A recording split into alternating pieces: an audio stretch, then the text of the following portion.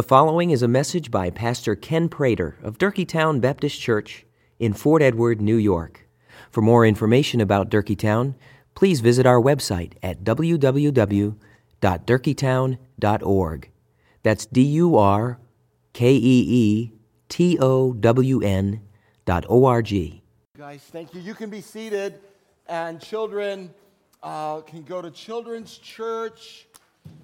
And you, my friends, can locate Mark chapter 15 in your Bibles.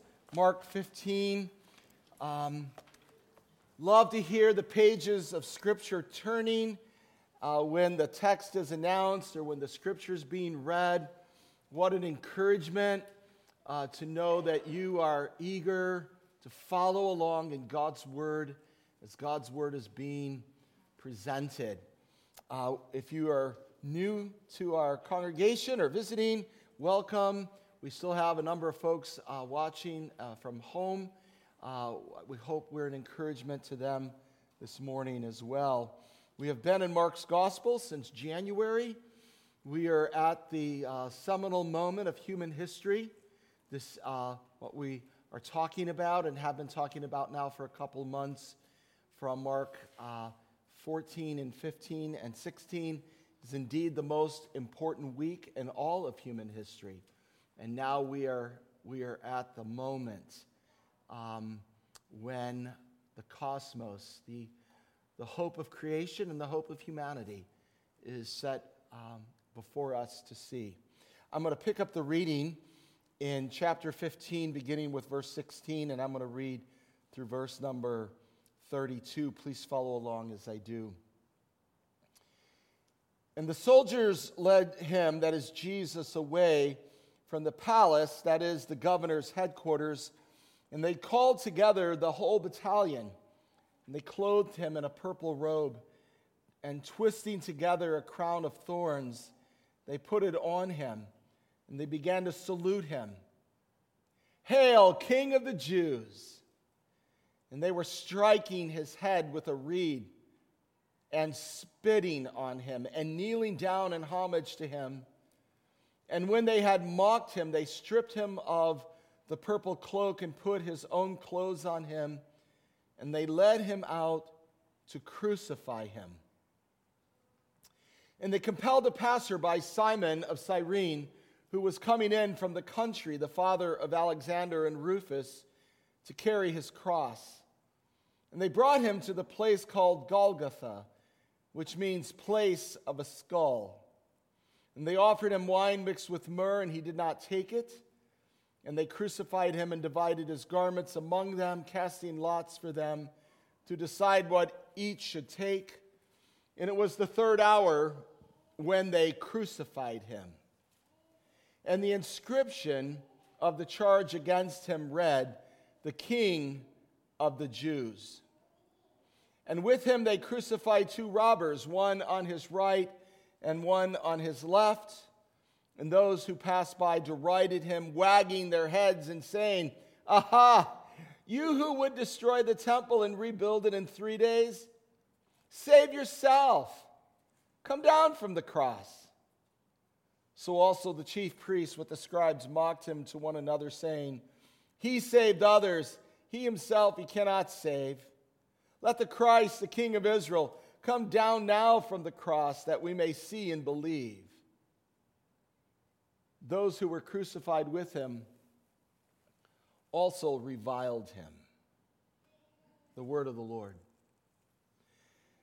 Now, Father, just as you showed to Israel your mighty saving acts, and yet they rebelled against you at Massah and Meribah, so much so that you loathed that generation that did not accept you from their heart.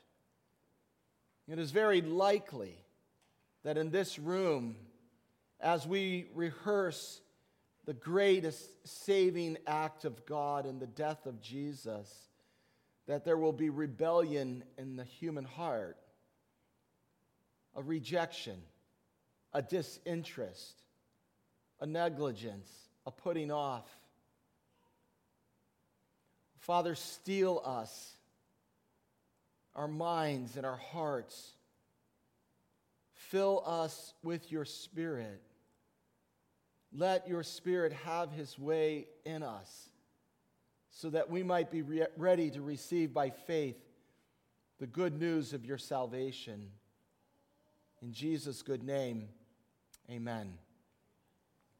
I apologize. I'm going to need a runner to the kitchen in there. I forgot to bring me a water. Zeb, thank you. I appreciate it.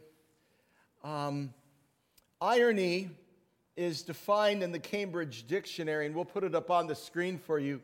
Irony is defined in the Cambridge Dictionary as, is it there? You can read it now for yourself. Wow, nice job. You had a lot of faith in me. I'm old now, like my hand-eye coordination's off, right? Ange was throwing me the ball last week. He's like, he must have gone home thinking to himself, wow, that guy's old.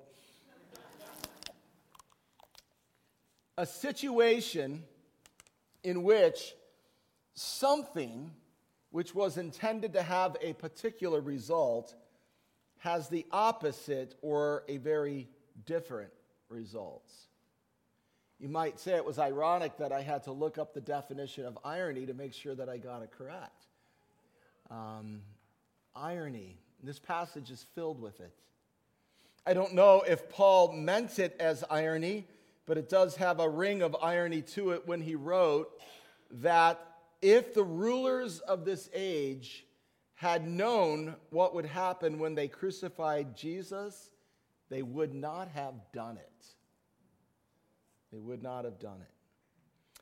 You see, they thought the crucifixion of Jesus would be the end of him. But what happened was through the crucifixion of Jesus and unleashing of the power of God's righteousness through the obedience of Jesus Christ.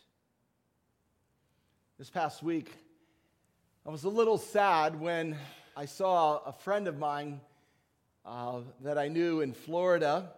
He once was a leader in a youth group and walked with the Lord. In fact, went to Bible college. And he posted something rather derogatory about the Christian faith on his social media page. It was a picture, you get in your imagination, it was a picture of a church that had been sold and turned into a beer garden.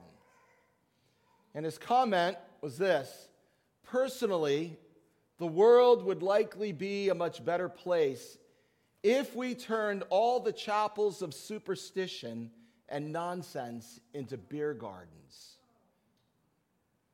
How ironic it is that while, yes, churches in the Western world, in America, are closing left and right, the cause of Jesus Christ, which my friend considers superstition and nonsense, is actually growing exponentially throughout the whole world.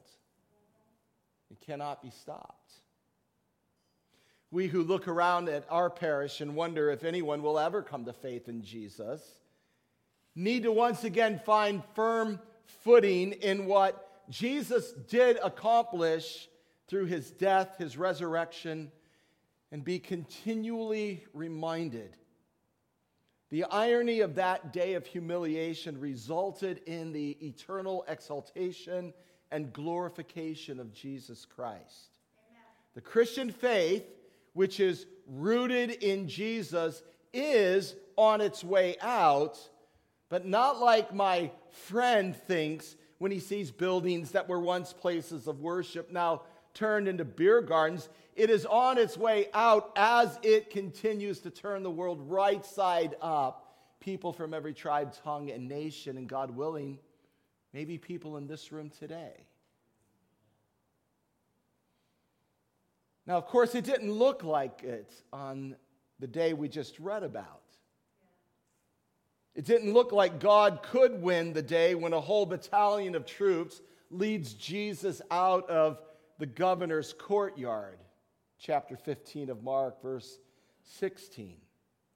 On one hand, a large number of soldiers, commentators suggest that a Roman battalion would be somewhere between 400 and 600 soldiers. That would have been enough to quell any attempt by the followers of Jesus to free him, but no attempt is made. The soldiers essentially were not needed. And here's the irony. You see, Pilate and the government of Rome, which is the largest empire in the world at that time, and certainly its mightiest, was representative and is still representative of how the world does things without God. Rome assumed that people would storm the proceedings and the rebellion would begin. But what Rome could not see, and what the world cannot see, is that power always comes through humble service. The one that Isaiah envisioned, that we began reading about in chapter 52, and we'll read about more fully next week in chapter 53, the lamb taken away to slaughter, is a lamb that is not going to cry out and cause a disturbance. He will not call for the 10 legions of angels that would have been at his disposal. He is not going to call on his people to storm the gates and create a civil uprising. And right now, who are Christians, we should step back and we should praise God that the salvation of the entire cosmos was placed in the hands of the divine servant of Jesus, who then stewards it to its faithful completion.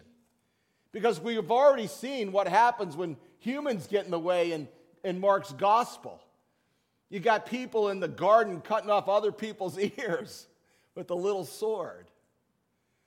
But God, in his grace and mercy, places in the hands of the divine servant the salvation of the entire cosmos.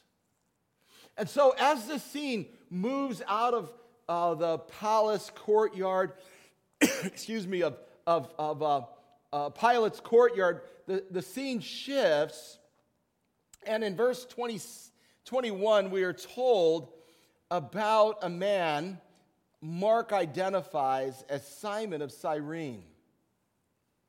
And Simon, who is traveling from out of the country, is along the path as the proceedings come, and a Roman soldier points to him and says, "Pick up that cross and carry it." Now, a Roman soldier lawfully could press into service any person whom he deemed necessary to his cause. In this case, it would be to carry a cross, because no Roman soldier would stoop to pick up a cross and carry it for a condemned person. That would be considered to be beneath their dignity. Now, don't miss the irony. Mark notes that Simon of Cyrene is also to be known as the father of whom? Alexander and Rufus. Notice that, right, in verse 21. That's odd. It might be one thing to say, well, it's important, okay, here's Simon, he's from Cyrene, he's an out-of-towner. He got, in the unlucky place there, he's got to carry the cross. But why do we need to know the names of his sons? Well, don't forget that Mark is writing this discipleship manual to the church in Rome. That Peter is informing him about things going on. And both in history and also in a reference by the Apostle Paul in the 16th chapter of Romans, we find that at least Rufus for sure, and we're pretty confident Alexander, are what? They are followers of Jesus Christ. Now just think about the irony of this. Pilate, the Jewish leaders, believe they are seeing the end of Jesus, and what they cannot see down the road is that the man that they compelled to carry the cross of Jesus would have two sons who would then follow the one who dies on the very cross that their father carried up to Golgotha. The irony of it. Rome thinks it's winning the day. Evil thinks it's winning the day. And here's this man traveled in from out of the country. Hey, carry the cross. He carries it, and we find out later that two of his sons are disciples of the very one that their father carried the cross for. We should also note that Mark is writing this gospel to the church in Rome during a time of great suffering, which means that as they are reading his gospel, they too are in effect carrying the cross of Christ in their suffering for his name. But they're not compelled, they're not conscripted to do that by force. Why are they doing it? They are doing it out of love.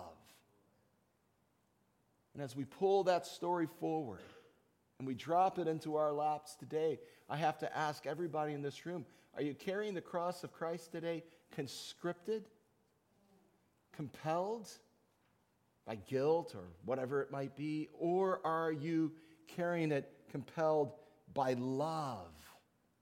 By love. You know, it appears, right, that Jesus isn't able to bear the load of his cross. We might find that strange. Others probably could carry their cross. Why couldn't Jesus carry his? Well, it would be important to remember that at this moment, Jesus is actually bearing a load much heavier than whatever the wooden beam would have weighed. Now, we all know that there are burdens we carry that outweigh anything we physically could carry. But let's just think into Christ and what he carried. The humiliation. Verses 16 and following we read. They mock him. They clothe him in a purple cloak, mocking him as a king. They twist together a crown of thorns. They put it on him, shoving it on his head. Don't forget that Pilate already had Jesus scourged, which is meaning that they opened his back up and whipped it and laid it open. He would have been in incredible pain, blood dripping from his body, his flesh hanging on. They strike him as they mock him and salute him. Perhaps for many of us, the greatest humiliation somebody could do is to spit in your face. They spit on him. They kneel down before him in homage. They mock him, strip him of the purple cloak, put his own clothes back on him, lead him out to crucify him. The humiliation continues as they divide up his garments. And then the humiliation continues as he has to bear false accusation. You saved others? You can't even save yourself. You're going to tear the temple down and rebuild it in 3 days? Oh, come down from the cross. Let's see you do it. Come on. You said you were somebody. Doesn't look like you're anybody. And then the depth of pain that Jesus bore for us. The depth of pain that he bore for us. I'm going to put those three things on the screen because I want you to lock those in. Because it is true that the nails pierced his hands and feet and they are visible signs of his loving sacrifice. But for many Christians, including myself, you know, our suffering will not be physical suffering. It will be a heavy load of humiliation. It will be pain that we have to bear as we are rejected for the name of Jesus. It will be that we bear up under false accusation as the church now is in the bullseye of culture. And as we encounter this suffering, we in a sense, this is the load that we are called upon to bear for the name of Jesus Christ. Pick up a beam, throw it on your shoulder, carry it as far as you can, set it down, you're done. But the emotional effect, the relational effect, the displacement that many Christians in America and even in our communities and even in our church feel today or actually are experiencing today is the way that we carry forward the suffering of Jesus Christ. And as we encounter this suffering, we must learn by faith to look at Jesus, who bore it for us first. This is how the power of God unto salvation came to us, through the obedience of Jesus. And if we are going to be faithful witnesses then of Jesus, may God help us to release our anger, to overcome by His grace our defensiveness, as we see our communities and our nation no longer just slouching towards Gomorrah. And I borrow that phrase from the title of Robert Bork's 1996 books. We're no longer slouching towards Gomorrah, but our culture is now firmly rooted in it and celebrating it. And so the testimony of suffering borne by Christ at this present time, in humiliation and pain and false accusation, is our starting point as disciples. We can no longer assume a privileged place in society. The reason that churches are being turned into beer gardens or housing units or just torn down isn't because the government is coming in and forcing it. It's because those buildings are empty. I had a very short but difficult conversation with two dear pastor friends from this area, and we asked each other this really hard question. How many churches will be closed in our county within the next 10 years? Not because of the government, because of the rejection of Jesus. Empty buildings. You see them now. It will most likely only get worse unless God works in a powerful and mighty way. So where do we look for help? Where do we look for help? Well, I would encourage us to ponder the meaning that is found in this little phrase. It looks like a bit of a throwaway phrase, doesn't it? The third hour of the day. Verse 25. It was the third hour when they crucified him. Historians tell us that Roman officials were early risers and preferred to dispatch all of their official business between 6 a.m. and noon. So the appearance of Jesus before Pilate took place somewhere around 6 a.m. When Jesus arrives at the place of the skull, it would be roughly 9 a.m. Now, it was called the place of the skull because Golgotha was just outside of Jerusalem, just a little hilltop. It kind of looked like a skull, but it also was known as a garbage heap. It was where all kinds of animal and human remains were unceremoniously dumped. The bones of people, like shallow graves, we might say. And at this moment, Rome, again, which is kind of representative of the way the world does things, it assumes the business of the day is ending. Jesus is dispatched. These other thieves are dispatched. They're on their way up to the garbage heap. They'll be nailed to wooden beams, hung in front of everybody to laugh at them, mock them, whatever to them, and they'll die hands clean on our way to the next matter of state business, or on our way to lunch, on our way to whatever it might be. They put the charge of insurrection over the head of Jesus, King of the Jews. So if anybody wondered why he's up there, there it is. Treasonous. Thought himself to be a king. So, well, where's the encouragement in that? I thought you said you were just going to encourage us. Well, just remember something. Rome isn't in charge. Rome wasn't in charge that day. Rome isn't in charge on any day. And if Rome is representative of the way the world does things, we can rightly say, well, the world isn't in charge today either. It just looked that way. Every day, business 6 a.m., business done at noon, on our way to lunch. Life is good. We're Romans. We got the empire. We got the most powerful army in the world, a form of government that works for everybody, all that stuff. Of course we're in charge.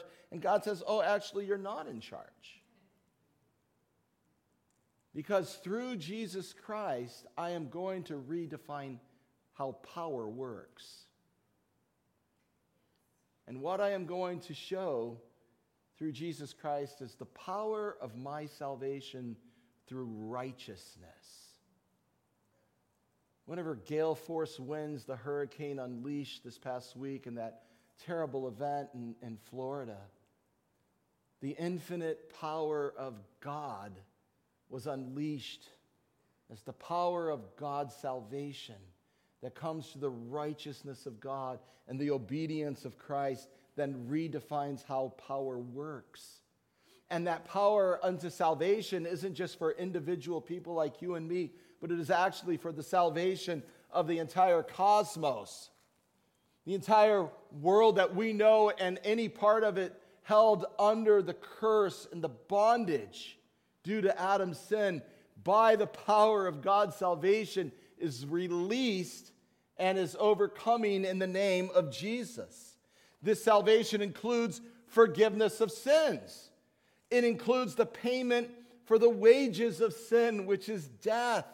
It also means that all of creation will be released from its bondage it was placed under due to Adam's sin. It means that life has now come into the world through Jesus.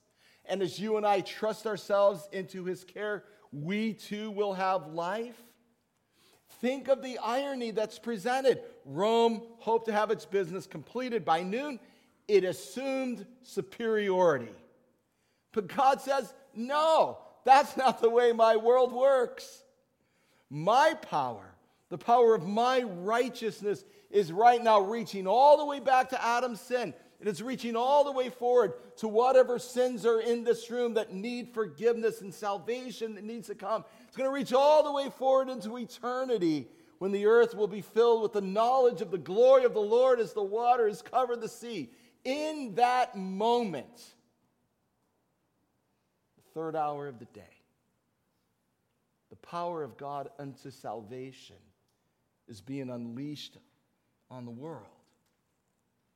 You know, we should pause and ask ourselves then if we have a really good handle on what salvation from sin means. I know, a lot of us are good Baptists. We're sin is, I do something wrong. But I think sin gets softened a little bit these days. It kind of gets like, I made a couple mistakes in my life. And God will understand. I haven't done everything the way I should have done it. Fine, who does? You're not perfect, I'm not perfect. Of course, God will understand. A very helpful definition was given by 20th century British pastor John Stott when he talks about what salvation from sin means. It'll be up on the screen. I'd encourage you to jot it down and ponder it. Here it is. For the essence of sin is man substituting himself for God, while the essence of salvation is God substituting himself for man. Man asserts himself against God and puts himself where only God deserves to be. God sacrifices himself for man and puts himself where only man deserves to be. Have you come to terms with that? Have you admitted that there are many times in your life when you substituted yourself for God? When you asserted yourself and put yourself where only God deserved to be? That's what the Jews did. That's what Rome did. That's what Israel did. We read about from Psalm 95. Have you come to terms with that? And have you come to terms then with what God has done for us in Christ? That he substituted himself for us? That he sacrificed himself for us? That he put us where we deserve to be? And there's the greatest irony of all. That God put himself where you and I deserved to be.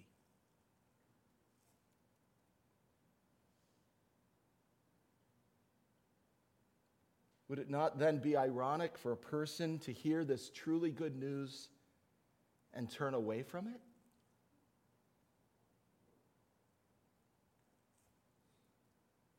As I've often said, being in church will be the closest some ever get to heaven. This is it for some. The songs, the prayers, the praises, the word, the table, heaven and earth being joined together in this place for this time. But because you reject Jesus, you will never experience this in its fullness, in its completeness. But praise God that for many of us, right, for many of us, this will actually be the closest we get to hell. The brokenness and the grief and the hardship, the sin that creeps at our doors. You know, our own hypocrisy and our own difficulties and our own troubles, kind of the hell that visits us so often. This will be the closest we get to it. Because for those who trust in Jesus, this present hardship will be it. A greater glory awaits us. That's what we read from 2 Corinthians. This light, momentary affliction will result in a greater weight of glory for all eternity. What have you done with Jesus?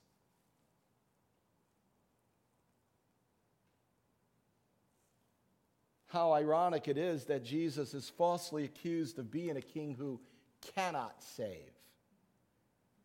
The mockery of those who pass by say it, right? He saved others, can't save himself. But you see, the king had to do more than die, or all of it would just be a veiled attempt to bring life. This king had to be raised from the dead if real salvation is going to be accomplished. And when Jesus claimed that he would destroy the temple and rebuild it in 3 days, he's not talking about Herod's temple, which, by the way, he could have done if he wanted to. He could have destroyed it and then rebuilt it in a second if he wanted to. That's not what he's talking about. He's talking about his body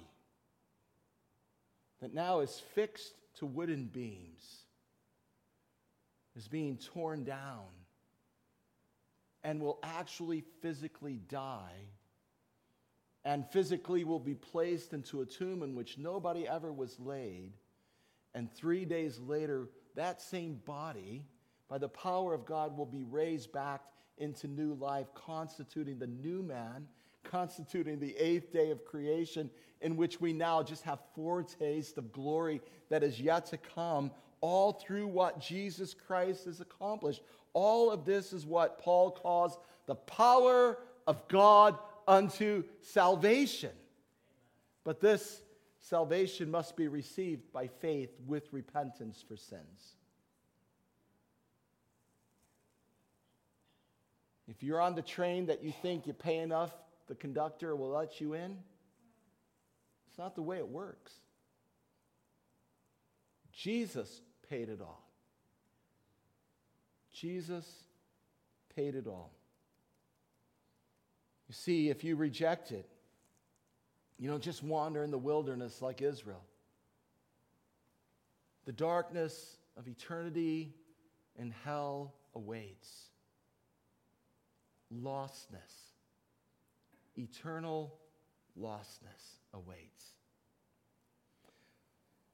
The depth of deception and confusion that has taken hold of people should compel us then to pray,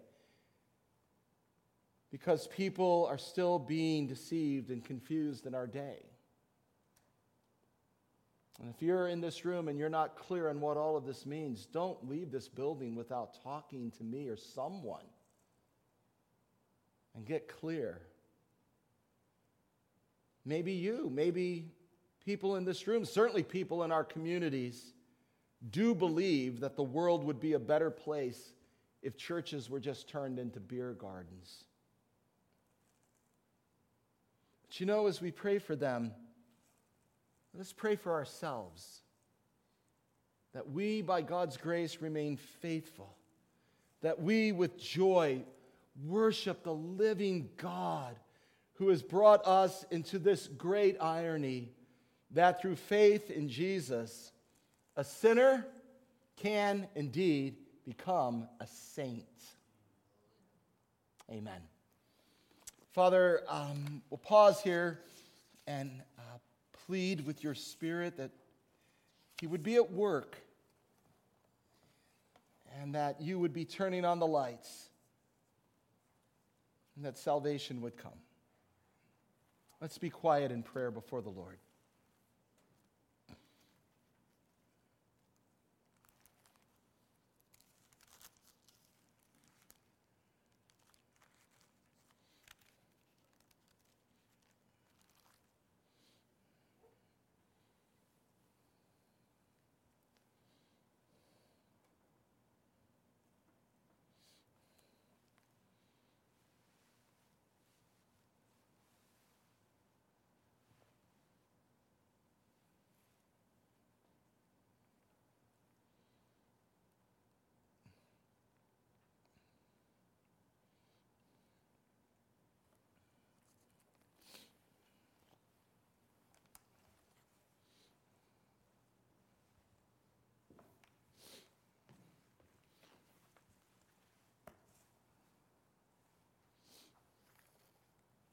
Thank you for listening to this message by Pastor Ken Prater of Durkeetown Baptist Church in Fort Edward, New York.